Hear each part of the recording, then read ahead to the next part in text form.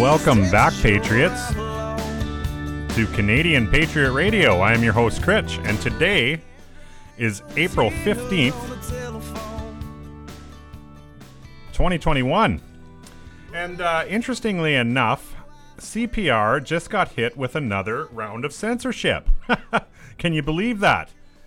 Anchor just sent me notice that they have pulled episode 85, Immune Health and Ivermectin, from our playlist.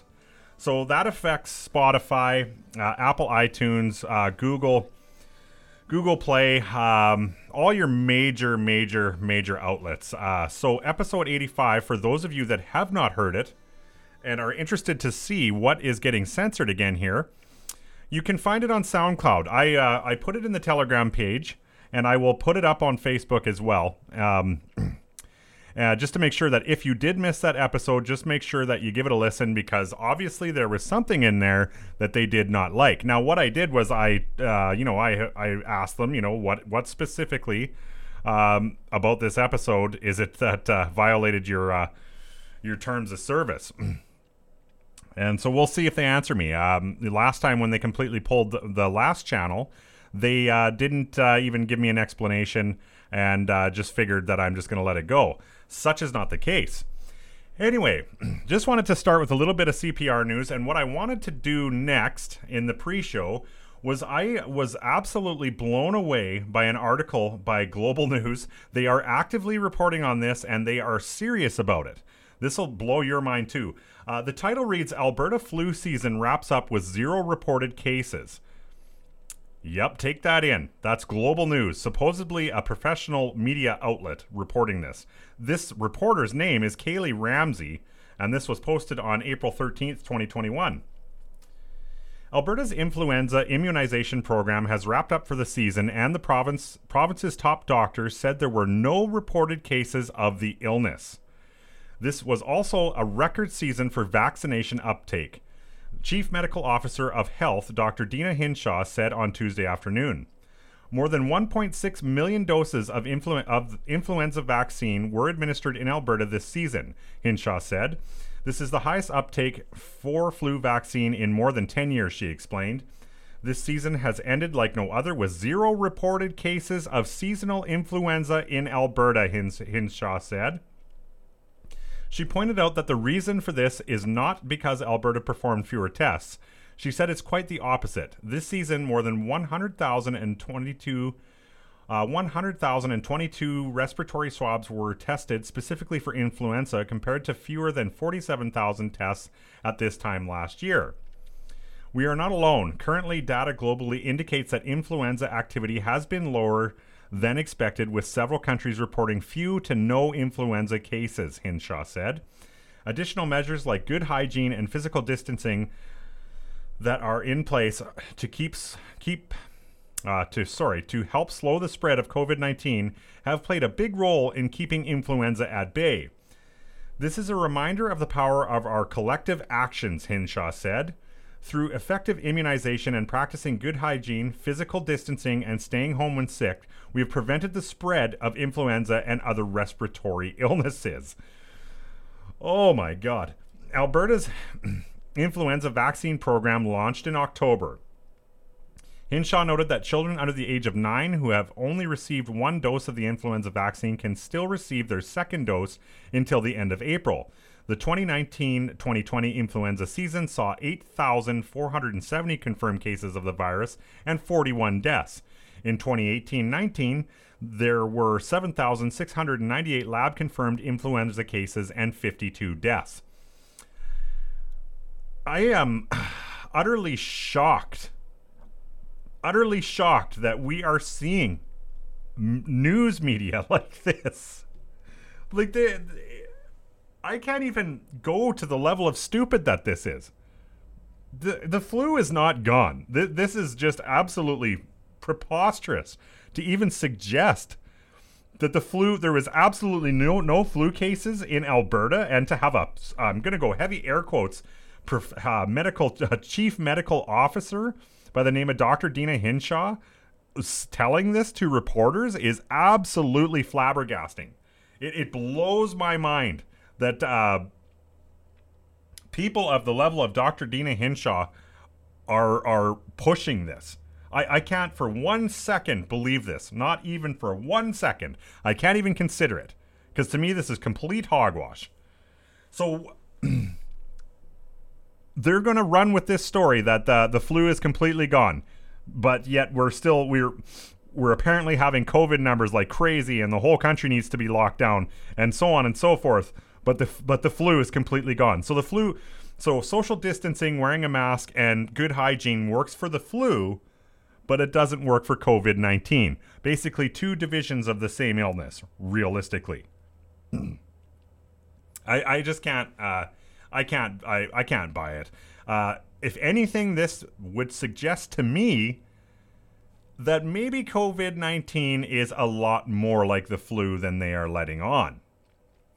And we will get into that later in the show. We've got all sorts of information for you guys today when it comes to COVID-19. So let's just get this show started, and we'll stay on this topic when we come back. We'll be right back.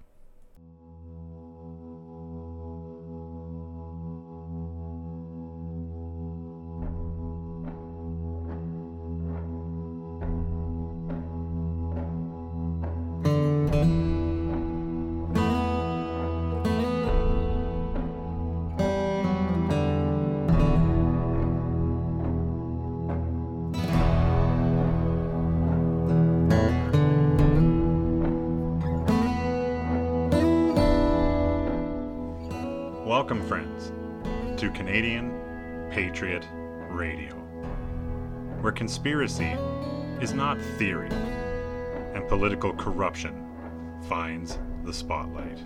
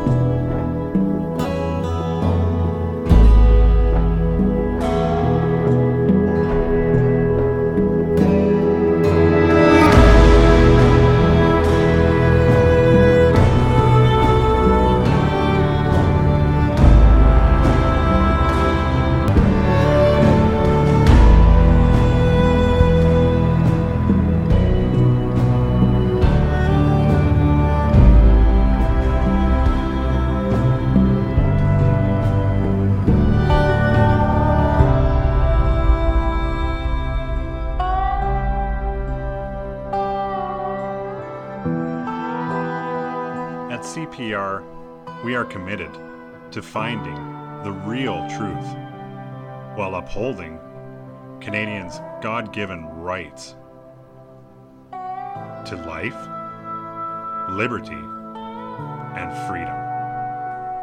With all thy sons, command.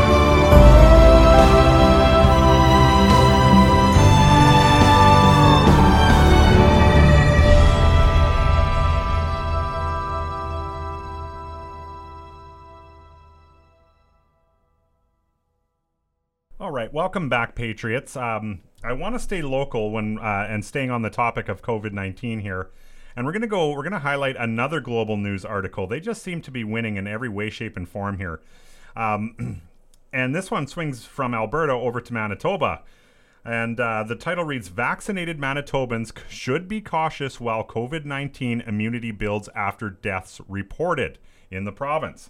This is by Alicia Dacey. This was posted on April 14th. 2021. 10 people in Manitoba have died from COVID-19 despite receiving a first or second dose of the vaccine, the province says, and it is urging Manitobans to continue to be cautious after getting inoculated. None of the deaths have come from people who contracted COVID-19 more than 14 days after receiving their second dose. Let's just pause there for a minute.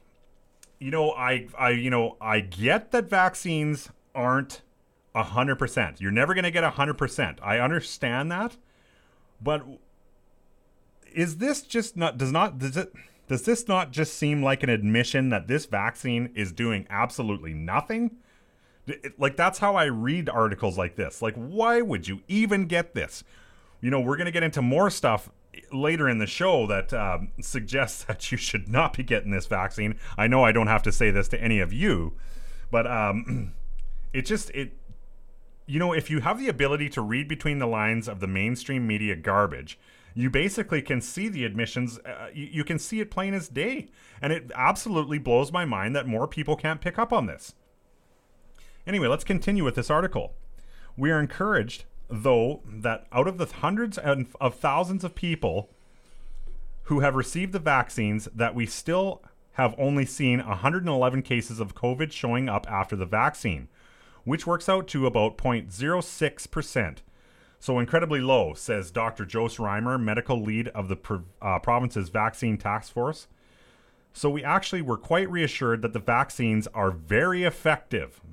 A spokesperson for the province said the vaccine takes 14 days to really work and is not 100% effective in stopping the virus in every person. Well, to time out, let's just step out again, because we've heard so many different explanations of how these vaccines work. And now they're saying, now Manitoba's telling us it takes 14 days for the vaccine to actually kick in. Holy smokes. Infections that occur within 14 days of a dose do not represent a lack of effectiveness in the vaccine, they said. The immune response takes around 2 weeks to build up after a dose of the vaccine. So any infection that occurs during the first 2 weeks was either contracted before the dose was given or before the body had mounted an immune response. It just sounds, this whole rhetoric is just 100% cover. Just cover. They cannot prove any of that. That right there is an assumption taken as from a medical, heavy air quotes, professional.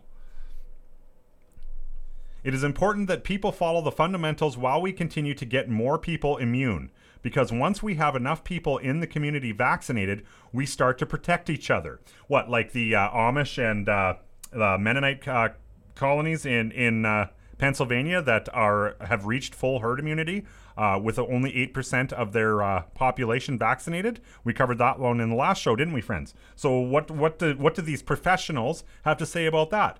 They just absolutely refuse to admit that actually happened. According to the provincial health data, as of April 9th, 162 people who had received their first dose were infected within 14 days of getting the shot. 12 of those were hospitalized and 4 died. Of those who have received their second dose, 24 were infected within 14 days of getting their second shot. 3 of those people were hospitalized. As of April 9th, 111 people who had received their first dose were infected at 14 least days after the shot. 9 of those were hospitalized and 6 died. Of those who had received their second dose, 9 were infected and at least 14 days after the shot, and none were hospitalized or died. During a technical briefing earlier in the day, the province said it will be opening up a super site in Steinbach and is looking at reworking pop-up sites. So now, to fit the narrative or to cover up for what is actually happening with people that are inoculated, and I'll just flat out tell you that I'm assuming, but just look how the narrative changes here.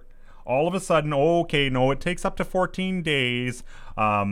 So you can get infected before your vaccine takes effect, and you could possibly die. Actually, people are dying. And the spin on this is absolutely fascinating, because what I think this entire article is a cover for the fact that people are dying from the vaccine. I'm just going to flat out say it. I doubt very much that these people got, or maybe they did get COVID-19, but I'm assuming that probably it was the vaccine played a very significant role in their deaths. And this whole thing, this whole smoke and mirrors article that we just read is a cover story to cover up for the fact that people are dying from the vaccine in Manitoba. Now, speaking of that, let's go across the pond because this is very, very, very interesting and you guys are going to like this. This is the first time that I have started to see the numbers of deaths coming out of Europe, and this is absolutely staggering. Okay, this article comes to us from Great Reject, and the title reads, COVID vaccines wreak havoc in Europe, according to official EU statistics. This was written March 30th, 2021. In just 3 months, according to official EU statistics, the 3 main COVID-19 vaccines are wreaking havoc in Europe. Their figures are nothing short of shocking. Already more than 5,300 reported deaths and more than 135,000 unrecovered sick people. If any product from the store has a minuscule chance of causing an injury or death, it is immediately withdrawn from sale everywhere. With corona vaccines, the situation is exactly the opposite. The political and social pressure to inject these experimental, obviously highly dangerous gene-manipulating substances into your body, which have demonstrably already caused so many victims, is enormous and will only get worse. Together we will get corona under control. In view of the frightening developments, could be better replaced with a corona syringe, your world quickly ends. Take a look at the figures updated March 27th, only with the most serious cases, and don't hesitate to check them out. Okay, so what they do is they break it down per vaccine. So the first one that they cover is AstraZeneca, and they give you a list of all the side effects, specific side effects, which would include blood and lymphatic disorders, heart disease, congenital and genetic disorders, ear and hearing disorders, eye diseases, liver diseases, immune system disorders, infections, injuries, poisoning, procedural complications, everything. Absolutely everything. For the AstraZeneca vaccine in Europe, there is a total of 837 deaths and 80,098 unrecovered sick people. The Pfizer vaccine, it is 3,268 deaths and 50,699 unrecovered sick people. I don't know why I keep screwing up the word sick. And the Moderna vaccine, there is a total of 1,256 deaths and 4,723 unrecovered sick people. That is shocking. Absolutely shocking. Okay, so the totals with all the vaccines, AstraZeneca, Vaxzevria, Pfizer, and Moderna vaccines is 5,361 deaths and 135,520 unrecovered sick people. Note that these are only the recorded cases. In the US, there is the similar VAERS registration system, which historically includes only about 1% of actual cases. We reported on that already, so you guys are fully aware of that. The vast majority of deaths after vaccination are attributed to other medical causes. Even if the EU had a system that worked 10 times better, the absolute number of deaths, injuries, and illnesses would be staggering. Now, we just covered an article coming out of Manitoba where they basically were blaming COVID for the deaths. Now, when you think of the VAERS reporting system and now this report coming out of the EU and being told that VAERS is only about 1%, less than 1% if you really want to get technical, and then you start reading these reports out of the provinces of Canada, there is no way that these aren't directly related to the vaccine. I have no doubt in my mind. Okay, let's just carry on with this article because it breaks it down into areas here. The Netherlands leads Europe with a number of vaccination victims. The Netherlands appears to be the sad leader in Europe with 10,324 AstraZeneca chimpanzee vaccine victims, followed by Italy and France. As for the Pfizer gene manipulation nano vaccine, we are in third place with 12,046 cases, with only France and Italy above us. However, with 1,956 Moderna vaccines, we are again proudly at the top, followed by Spain and Italy. So obviously the author is from Britain, I'm going to assume. Why have I not put all these figures? Why have I not put all these figures, which do not even include a much larger number of people who have recovered but still have health problems, and the approximately equally large number of unknown cases, we are talking about at least 200,000 people, into a convenient little statistic? Because I hope that seeing such a long list will make many people stop and think about the fact that behind every dead and unrecovered patient, there is a great deal of suffering, not least among family members and next of kin. What a scary world have we ended up in. Do people still find it weird when I say that under no circumstances will I stand in line to get my potential kill shot? Conversely, I find it weird, strange, bizarre, and actually downright outrageous that people expect me to risk my life and health because they are afraid of a respiratory virus that even the highest bosses in the field admit is no more dangerous than the flu. What I find even more scary, however, is that we have politicians who simply stand in front of a mirror in the morning to shave or make up, then say hello to their partners and children, if any, and then demand, sometimes literally stamping their feet, that no one is allowed to say anything or question or ask any questions about this, who still continue to claim that these vaccines are perfectly safe and necessary for public health, even the best thing that could have happened to us, and are in the process of introducing measures that amount to maximum indirect coercion through vaccination.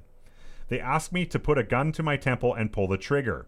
If I refuse, I will soon be punished with a long-term or even permanent loss of my freedoms and civil rights. If I succumb to this blackmail and do pull the trigger, and it goes horribly wrong, then both the government and the vaccine manufacturers have absolved themselves from any responsibility in advance, and it is still entirely my own fault. Historical precedents: people let themselves be led to the slaughter like sheep.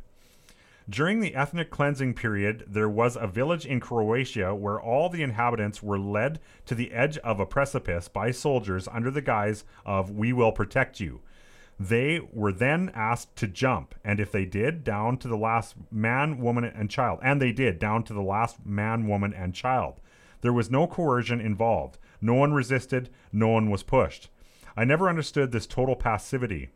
Literally like sheep to the slaughter, until now. Now I see and hear exactly the same attitude all around me, even from people with a high education whom I normally consider to be quite intelligent. Earlier, after World War II, ashamed German soldiers expressed their bewilderment at the fact the Jews simply lined up, and all walked neatly and meekly, accompanied by tuneful music, into the gas chambers. Same mechanism. Most people refuse to believe that that other people are capable of such atrocities against their fellow man, and that is precisely why they can happen again and again in the near future, even on an unprecedented scale, if these people are not stopped quickly. If the above figures still do nothing to convince you, then I fear that you are a hopeless case and are already too far gone to be reached. Then dutifully go to a vaccination street and see what comes out of it. You may be lucky. I hope so. But don't shoot the messenger if you, your partner, or your child also unexpectedly find yourselves in the above statistics, if not now or in the near future. Then in the fall or winter, when the respiratory viruses return and a crucial part of your immune system, thanks to these vaccines, turns out not to function properly, which several celebrated experts have warned you about. You have now been warned as well, more than enough. A brilliant article, absolutely shocking. Now that we're starting to see, like I said, this is the first time we've actually gotten a glimpse into the deaths that are happening in Europe from the vaccine, and it is not looking good, my friends. And like the article mentioned, and we kind of went into the fact that VAERS is less than 1%, and then this is probably about 1% of Europe. The actual numbers are probably astronomical. Like we cannot believe. I don't think any of us people that are sitting on the sidelines reading between the lines we're probably not prepared for how many people are actually dying from this already. And then, you've got people like Mike Yeadon, former science head of Pfizer, saying that, anybody that gets this shot basically is on a clock now, and their maximum life expectancy is 3 years. That is scary when you start talking about hundreds of millions of people that have received this vaccine. Like, if that is indeed true, we are going to watch, a big portion of the world die in the next 3 years. I hope it's not true. I honestly do. I hope that is not true. I hope that's, a little bit too far.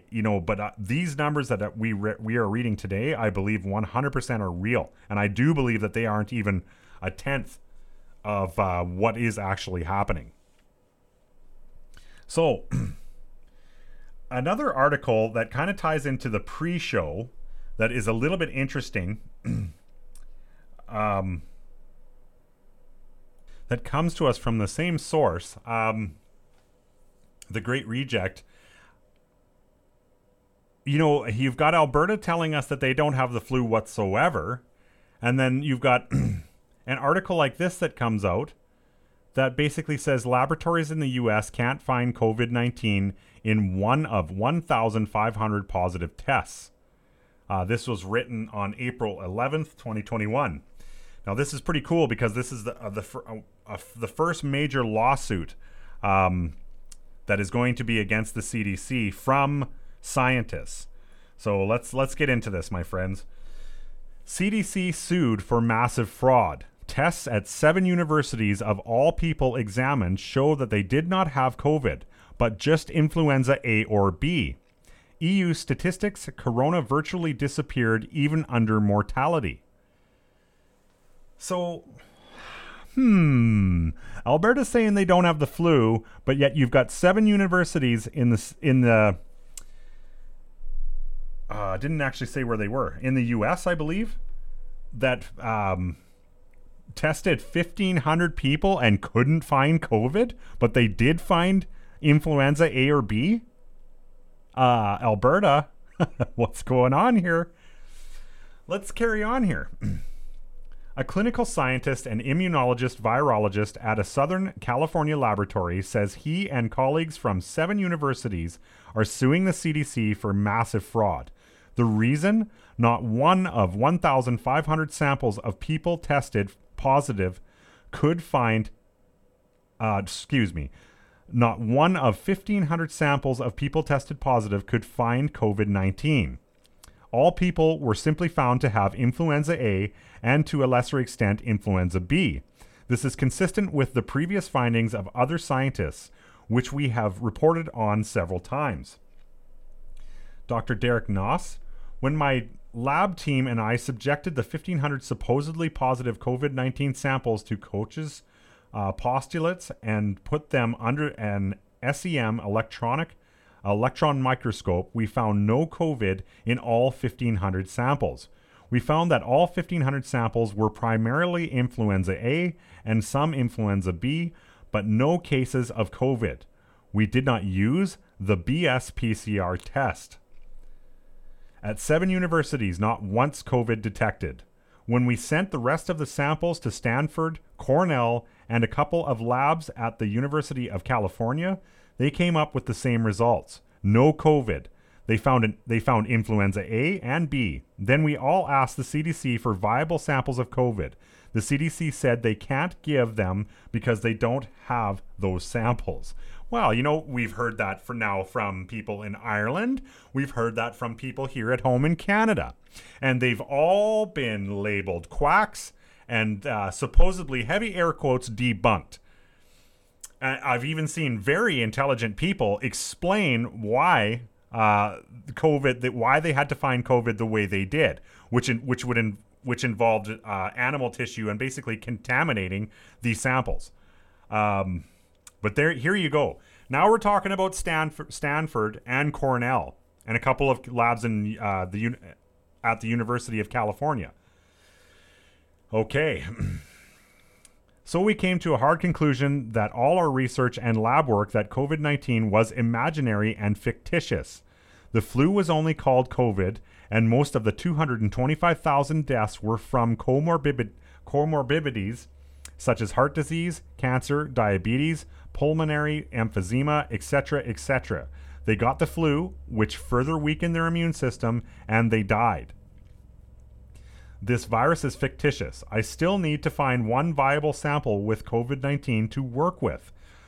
We who conducted the lab tests with these 1,500 samples at the 7 universities are now suing the CDC for COVID-19 fraud. The CDC still has not sent us a viable, isolated, and purified sample of COVID-19. If they can't or won't, then I say there is no COVID-19. It is fictional. The 4 research papers describing the genome extracts of the COVID-19 virus never managed to isolate and purify the samples. All 4 papers described only small pieces of RNA that are only 37 to 40 base pairs long. That is not a virus.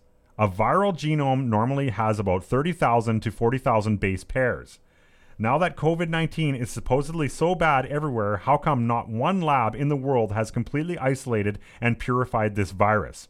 That's because they never really found a virus. All they ever discovered were small pieces of RNA that were not identified as the virus anyway. So what we're dealing with is just another flu strain, just like every other year. COVID-19 does not exist and is fictitious.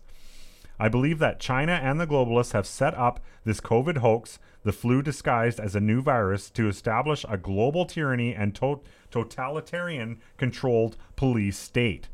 This intrigue included also massive election fraud to overthrow Trump. Oh, this article's awesome. I did proofread this, but I must have missed that part. Oh, that is so good. The CDC itself admits to having no identifiable virus. Deeply hidden in an official document on COVID-19, the CDC ruefully admitted as early as the summer of 2020 that it does not have a measurable virus, as no quantified, isolated virus objects of the 2019 nCoV-2 are available at this time. Page 39 of the CDC 2019 Novel Coronavirus Real-Time RT-PCR Diagnostic Panel from July 13th. In other words, the CDC, as one of the leading medical authorities in the world, could not and still cannot demonstrate a virus. The CDC wrote under the heading Limitations, the detection of viral RNA cannot demonstrate the presence of an infectious virus, or that the 2019 nCoV-2 is the causative agent of clinical symptoms. And in addition, this test cannot exclude other diseases caused by other bacterial or viral pathogens.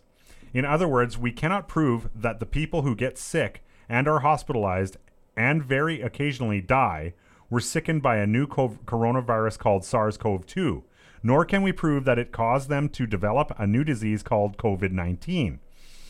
It could just as easily be a different virus and a different disease. And since all the symptoms, including severe pneumonia, correspond seamlessly to what the flu can cause historically in vulnerable people, if it looks like a duck and it walks like a duck, it is a duck.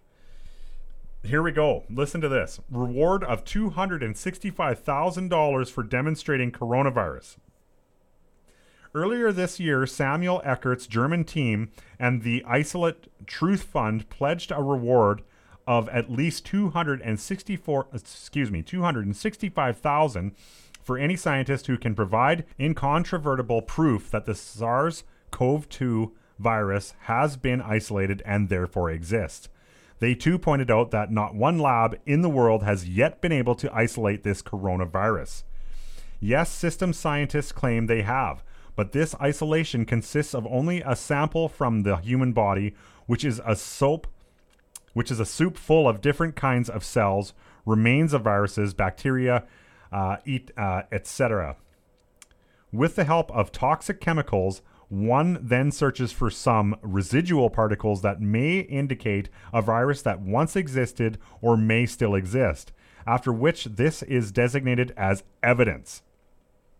Here we go. Canadian team also receives no evidence despite 40 public access law requests. In late December 2020, there was a similar initiative to the one in Germany. A team around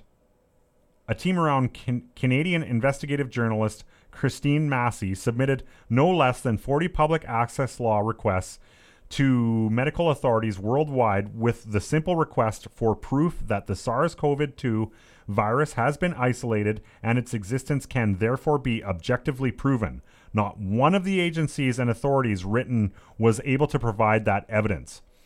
Impossible to demonstrate that SARS-CoV-2 causes a disease called COVID-19. Dr. Tom Cowan, Dr. Andrew Kaufman, and Sally Fallon Morrill recently published a statement on the continuing controversy of whether the SARS-CoV-2 virus is isolated or purified. But based on official Oxford definition of isolation, the fact or condition of being isolated or secluded, a separation from other things or persons standing alone, common sense, the laws of logic, and the rules of science dictate that any unbiased person must come to the conclusion that the SARS-CoV-2 virus has never been isolated or purified. As a result, no confirmation of the existence of the virus can be given. The logical and scientific implications of this are that the structure and composition of something whose existence cannot be proven cannot be known, including the presence, structure, and function of hypothetical spike or other proteins. The genetic sequence of something that has never been found cannot be known, nor can the variants, mutations of something whose existence has not been demonstrated. It is therefore impossible to show that SARS-CoV-2 causes a disease called COVID-19. Combine PCR tests for corona and influenza because there's hardly any difference. Not surprisingly, the world's largest biotech company, China's BGI, recently launched a new PCR test that can simultaneously test for influenza A, B, and corona. Apart from the proven fact acknowledged through various lawsuits that a PCR test cannot prove infection with any virus whatsoever.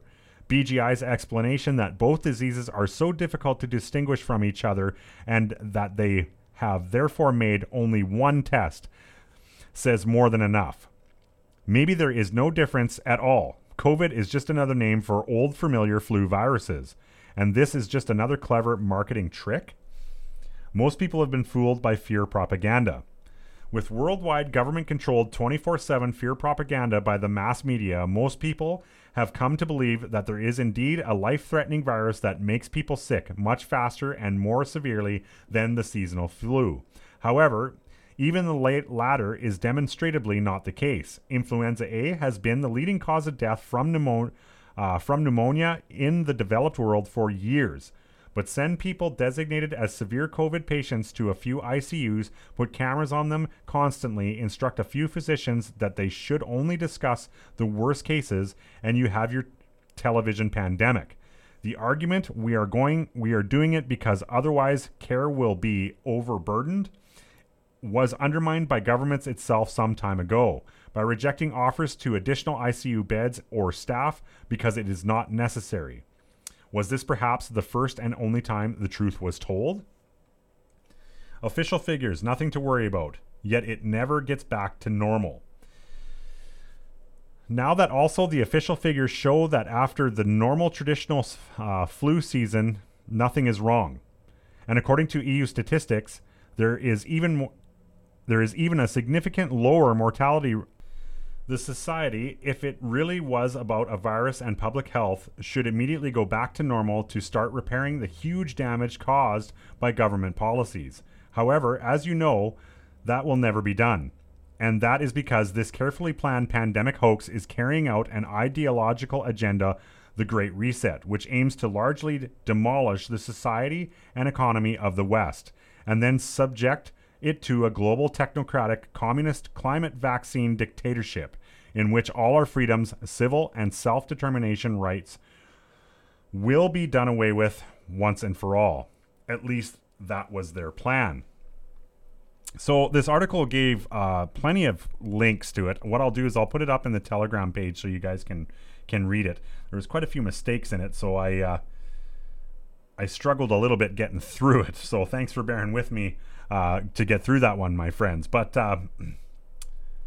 you know, this brought together a lot of avenues that we have actually covered on the show. The fact that you know, we've covered the Irish.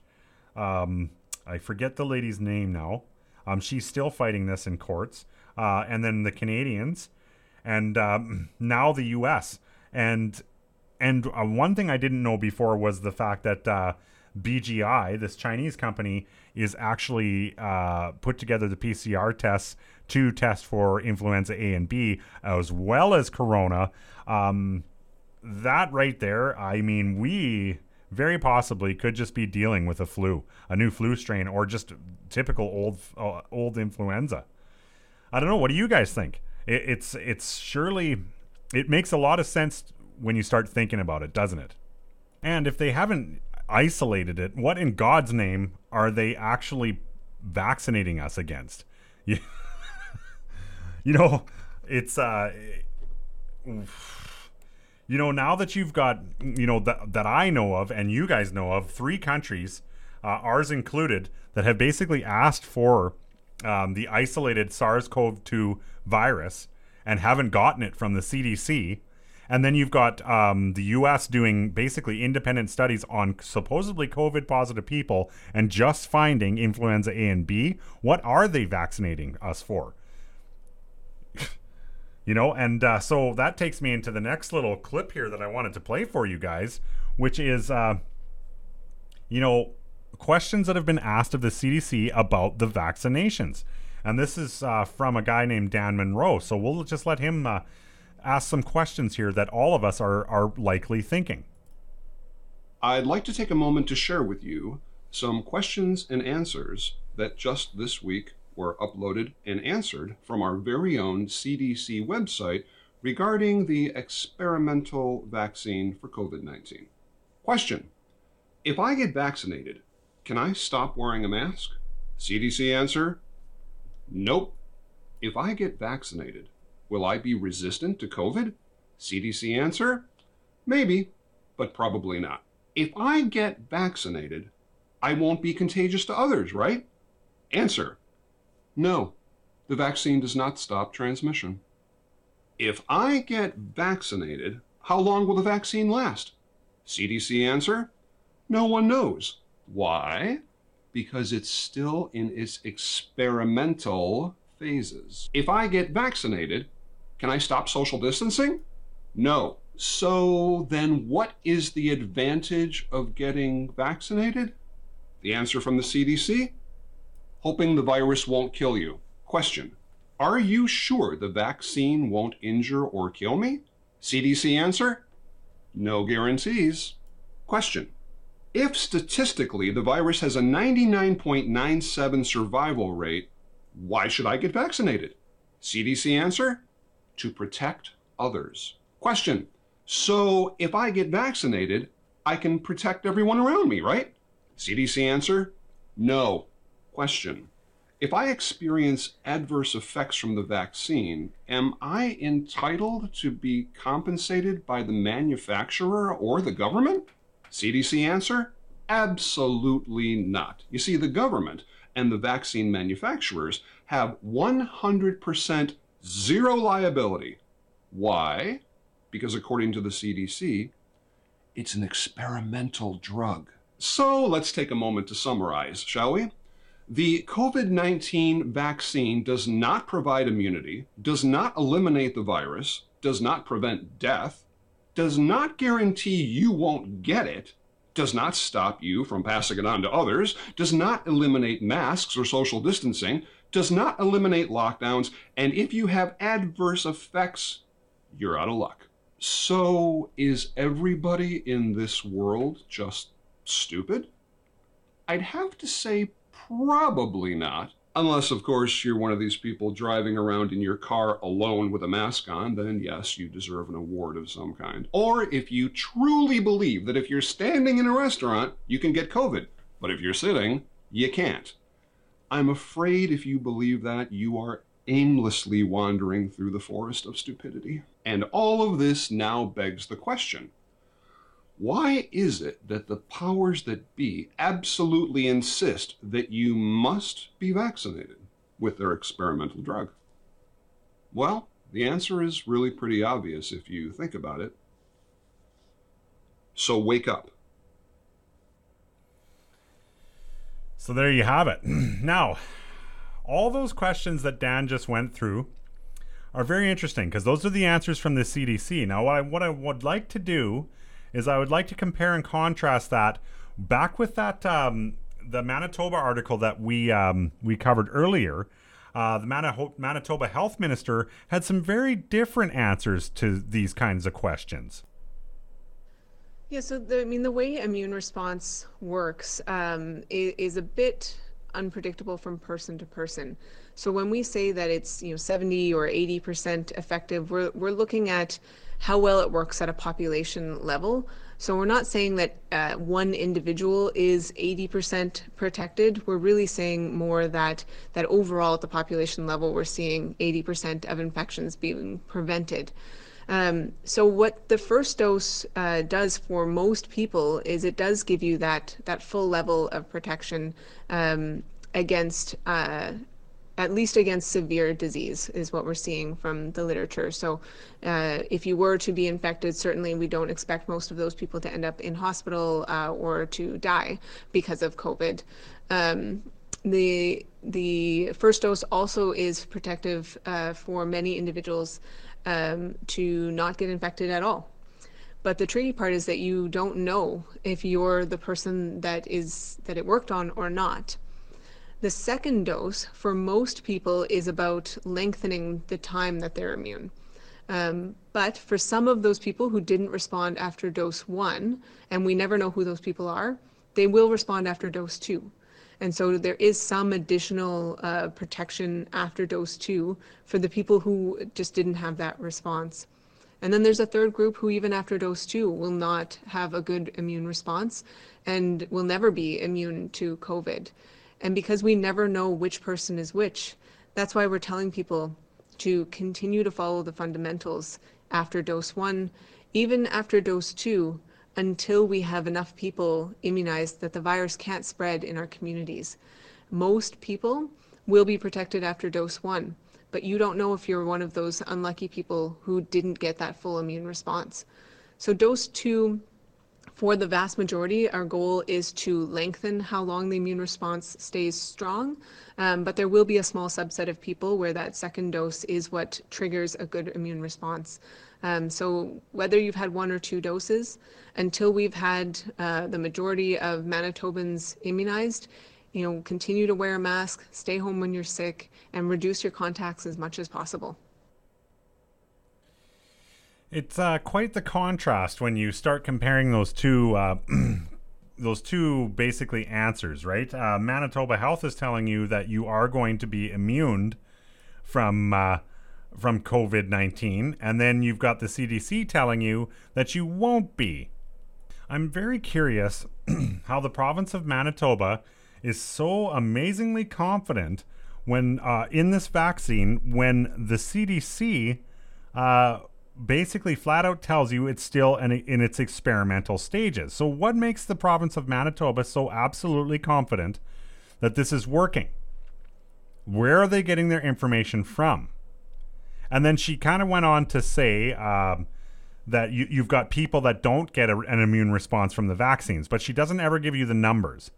So it's just a little bit of food for thought here. Like, I don't know where the information from Manitoba is even coming from, or any province in general. It's just interesting to compare those two segments, isn't it? And feel free to go back and listen to the comparison of those two, because it's definitely not even on the same page. And Manitoba we're using as the guinea pig right now, but most of the provinces are exactly the same. So, you know, one thing I was kind of wanting to talk about a little bit is the fact that we've got the provinces all now pushing for even harsher lockdowns. I see Ontario's even talking about curfews. Saskatchewan is back to like bubbles, like just keeping it to your immediate family. It wasn't reported, but in specific centers like Weyburn and Regina, there was actually police outside of both cities stopping people to see if their travel into the city was essential. Pretty much straight up "Pepas police" was what we were dealing with here in the Scatch recently. And, you know, Canada diving headlong into this globalist narrative the way they are, when our cousins to the south, half the U.S. is open. Two states in particular never shut down at all. Like, we're talking about South Dakota and Florida. Never even shut down. So what are we doing up here?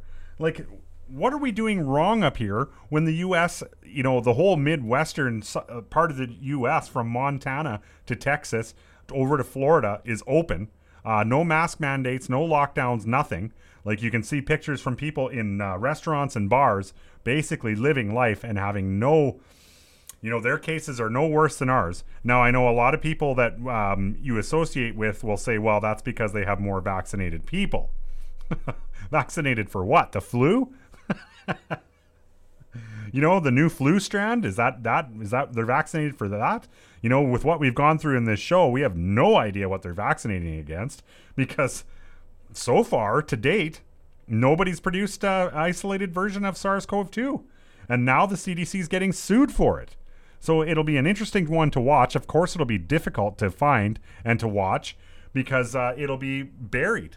You know, it'll just be specific independent media outlets that will report on it. So it'll be neat to see how that plays out. I want to do one more quick article stateside from the BL, because this is kind of in a lot of people's minds too. And I like Candace Owens. I think she'd be a great candidate for the first female U.S. president. If we can ever get back to real elections, I think Candace Owens would be, if I was American, I'd vote for her if she ran Republican. But what she did on Tucker Carlson was she really exposed BLM leader Patrisse Cullors, and just called her for what exactly she is. Now, the title reads, Candace Owens criticizes BLM co-founder for $1.4 million mansion, calls her a true Marxist. This was written by Amelia Jones yesterday, the 14th. Conservative columnist Candace Owens appeared on Tucker Carlson's show on Monday night, April 12th, to condemn Black Lives Matter co-founder Patrisse Cullors for purchasing expensive land in the Topanga Canyon regions of Los Angeles. Apparently, the black movement was Patrisse moving herself, a black woman, into other areas of the communities of people that she claims are oppressing black Americans, Owens said, mocking the BLM leader. Why doesn't she want to live amongst black people? She asked. Why is she choosing to move herself into an all-white neighborhood? These are important questions. The mockery came following the recent reports that Cullors, a self-described Marxist, bought a $1.4 million home in a mostly white neighborhood in Los Angeles last month. The 2,300 square foot home has canyon views and soaring ceilings, skylights, and plenty of screens. Public records showed that Cullors owns 3 homes in the Los Angeles area, including the homestead in Topanga Canyon with 2 houses on a quarter acre.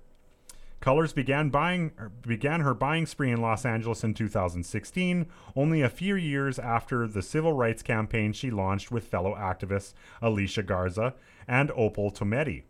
From a hashtag, Black Lives Matter gained momentum.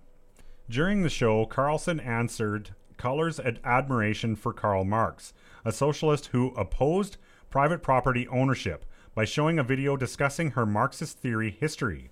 In her response, Owens said, "Colors has my respect because she's unapologetic in her approach. She's a Marxist, so Marxists steal money from other people and they enrich themselves and tell other people they stole from the poor."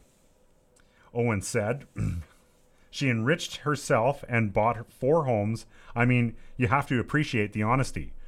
Regarding Black Lives Matter fundraising, Candace said, "The corporations are standing behind her, which is incredibly interesting.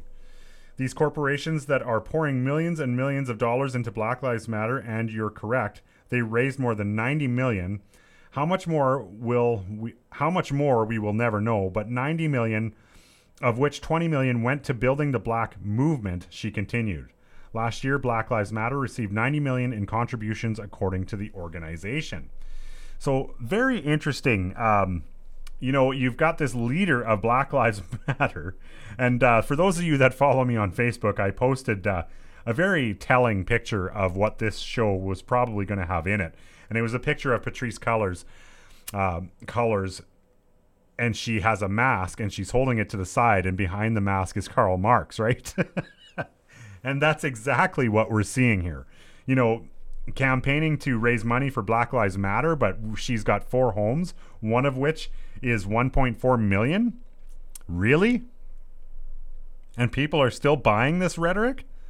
Man, it's just unbelievable. Speaking of Tucker Carlson, Tyler posted a very good clip in the Telegram page, and I just want to listen to it with you guys because Tucker is so good. We'll just play the clip and chat after. Why are vaccinated people still banned from living normal lives? Honestly, what's the answer to that? It doesn't make any sense at all. If the vaccine is effective, there is no reason for people who have received the vaccine to wear masks or avoid physical contact. So maybe it doesn't work and they're simply not telling you that. Well, you hate to think that, especially if you've gotten 2 shots. But what's the other potential explanation? We can't think of one. We know the Prime Minister of Canada has decided, after thinking about it a lot, that vaccines just don't work. And we know that because he said it out loud. Watch this. I think it's really important that we work from facts and understanding of the science around things. We know, for example, that the UK is ahead of just about everybody else on vaccinations, and yet they maintain very strong restrictions and are facing a very serious 3rd wave. Vaccinations on their own are not enough to keep us safe. We need to engage in the right kinds of behaviors, do things that the Conservatives aren't always good at, like wearing masks, keeping distances, and obeying public health rules.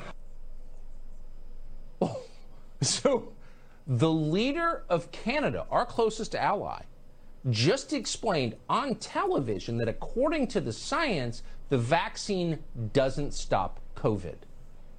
Well, if that's true, why are they pushing everyone to get the vaccine? It's really one or the other.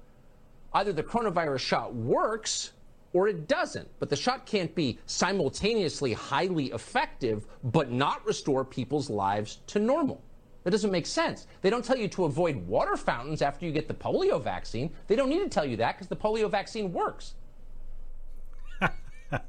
Tucker Carlson, had to finish with him because he's so good. And Justin Idiot makes it so easy for him. Carlson's witty as all heck. And Justin Idiot is just, he walks into walls in front of Carlson all the time, and Tucker just has a ball with it. And we enjoy it thoroughly because Justin Idiot is exactly what his name says. Anyway, my friends, that brings us to the end of this show. So if you enjoyed this one, please reach out and let me know. You can find me on Facebook at Canadian Patriot Radio. The message button comes directly to me, so feel free to use it. If you prefer email, it's canadianpatriotradio@gmail.com. For those of you that are on the Telegram social media, it is t.me/Canadian Patriot Radio. And if you are just preferring to find us on the website, it is canadianpatriotradio.ca. Thank you guys so much for tuning in again. I will post episode 85, the one that has recently been censored. I will post it on Facebook again too. After, probably tomorrow, I'll post it, just so if you haven't heard it yet, you can find it. And yeah, hopefully this isn't a start of a trend. I kind of have a sneaking suspicion what they're going to do now that they found me again is they're just going to find 3 separate things that they can use against me and probably pump the channel again. But I'll keep you guys posted on it, and we'll find another way to get back on the air. Regardless, the SoundCloud account is still up and running, and you can find us on the website. So if we do fall under the blanket of fascist censorship again, do not fret. We will find a way to get back on your airwaves. And like I said, there's Old Faithful, which is SoundCloud, and has never skipped a beat yet. So until next time, my friends, with all thy sons, command.